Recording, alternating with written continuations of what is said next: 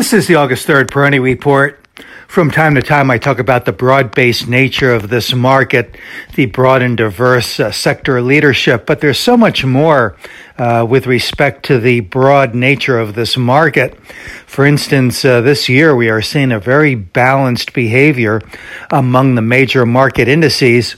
The Dow and NASDAQ are within 8 basis points of one another in year-to-date performance, while the S&P 500 is up a bit more than either one, but certainly not a runaway. And again, just an indication about how many different sectors are participating, how many different capitalization tiers are participating, and just that really looking at the results year to date of the major market indices, it's really capturing a lot of different sectors and themes. So this is not a market that seems on the verge of transitioning to a more concentrated or hyper-focused behavior or pattern. The market seems to have very little speculative froth. In fact, wherever there is that speculation, it seems to be very much confined to a certain stock or maybe a small grouping of stocks.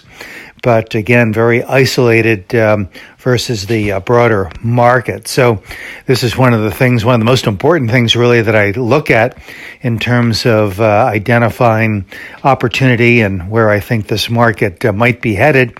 And most importantly, to really try to get a good perspective on what the risk in the market is. And at this stage, I don't see any undue risk other than to say that, yes, a down and dirty decline can come along at any point. We've seen that so many times over the years play. But with these formations I've been speaking about, these cup and handle formations, they really have proven to be very durable and have withstood these declines even when they were event-driven. And again, as I mentioned yesterday and so many times in the past, what really is bolstering the market is interest rates and earnings, and both of those seem to be very much in favor of the bullish camp. This is Gene Peroni at Peroni Portfolio Advisors. All expressions and views presented on this podcast are the opinion of the commentator and may be subject to change.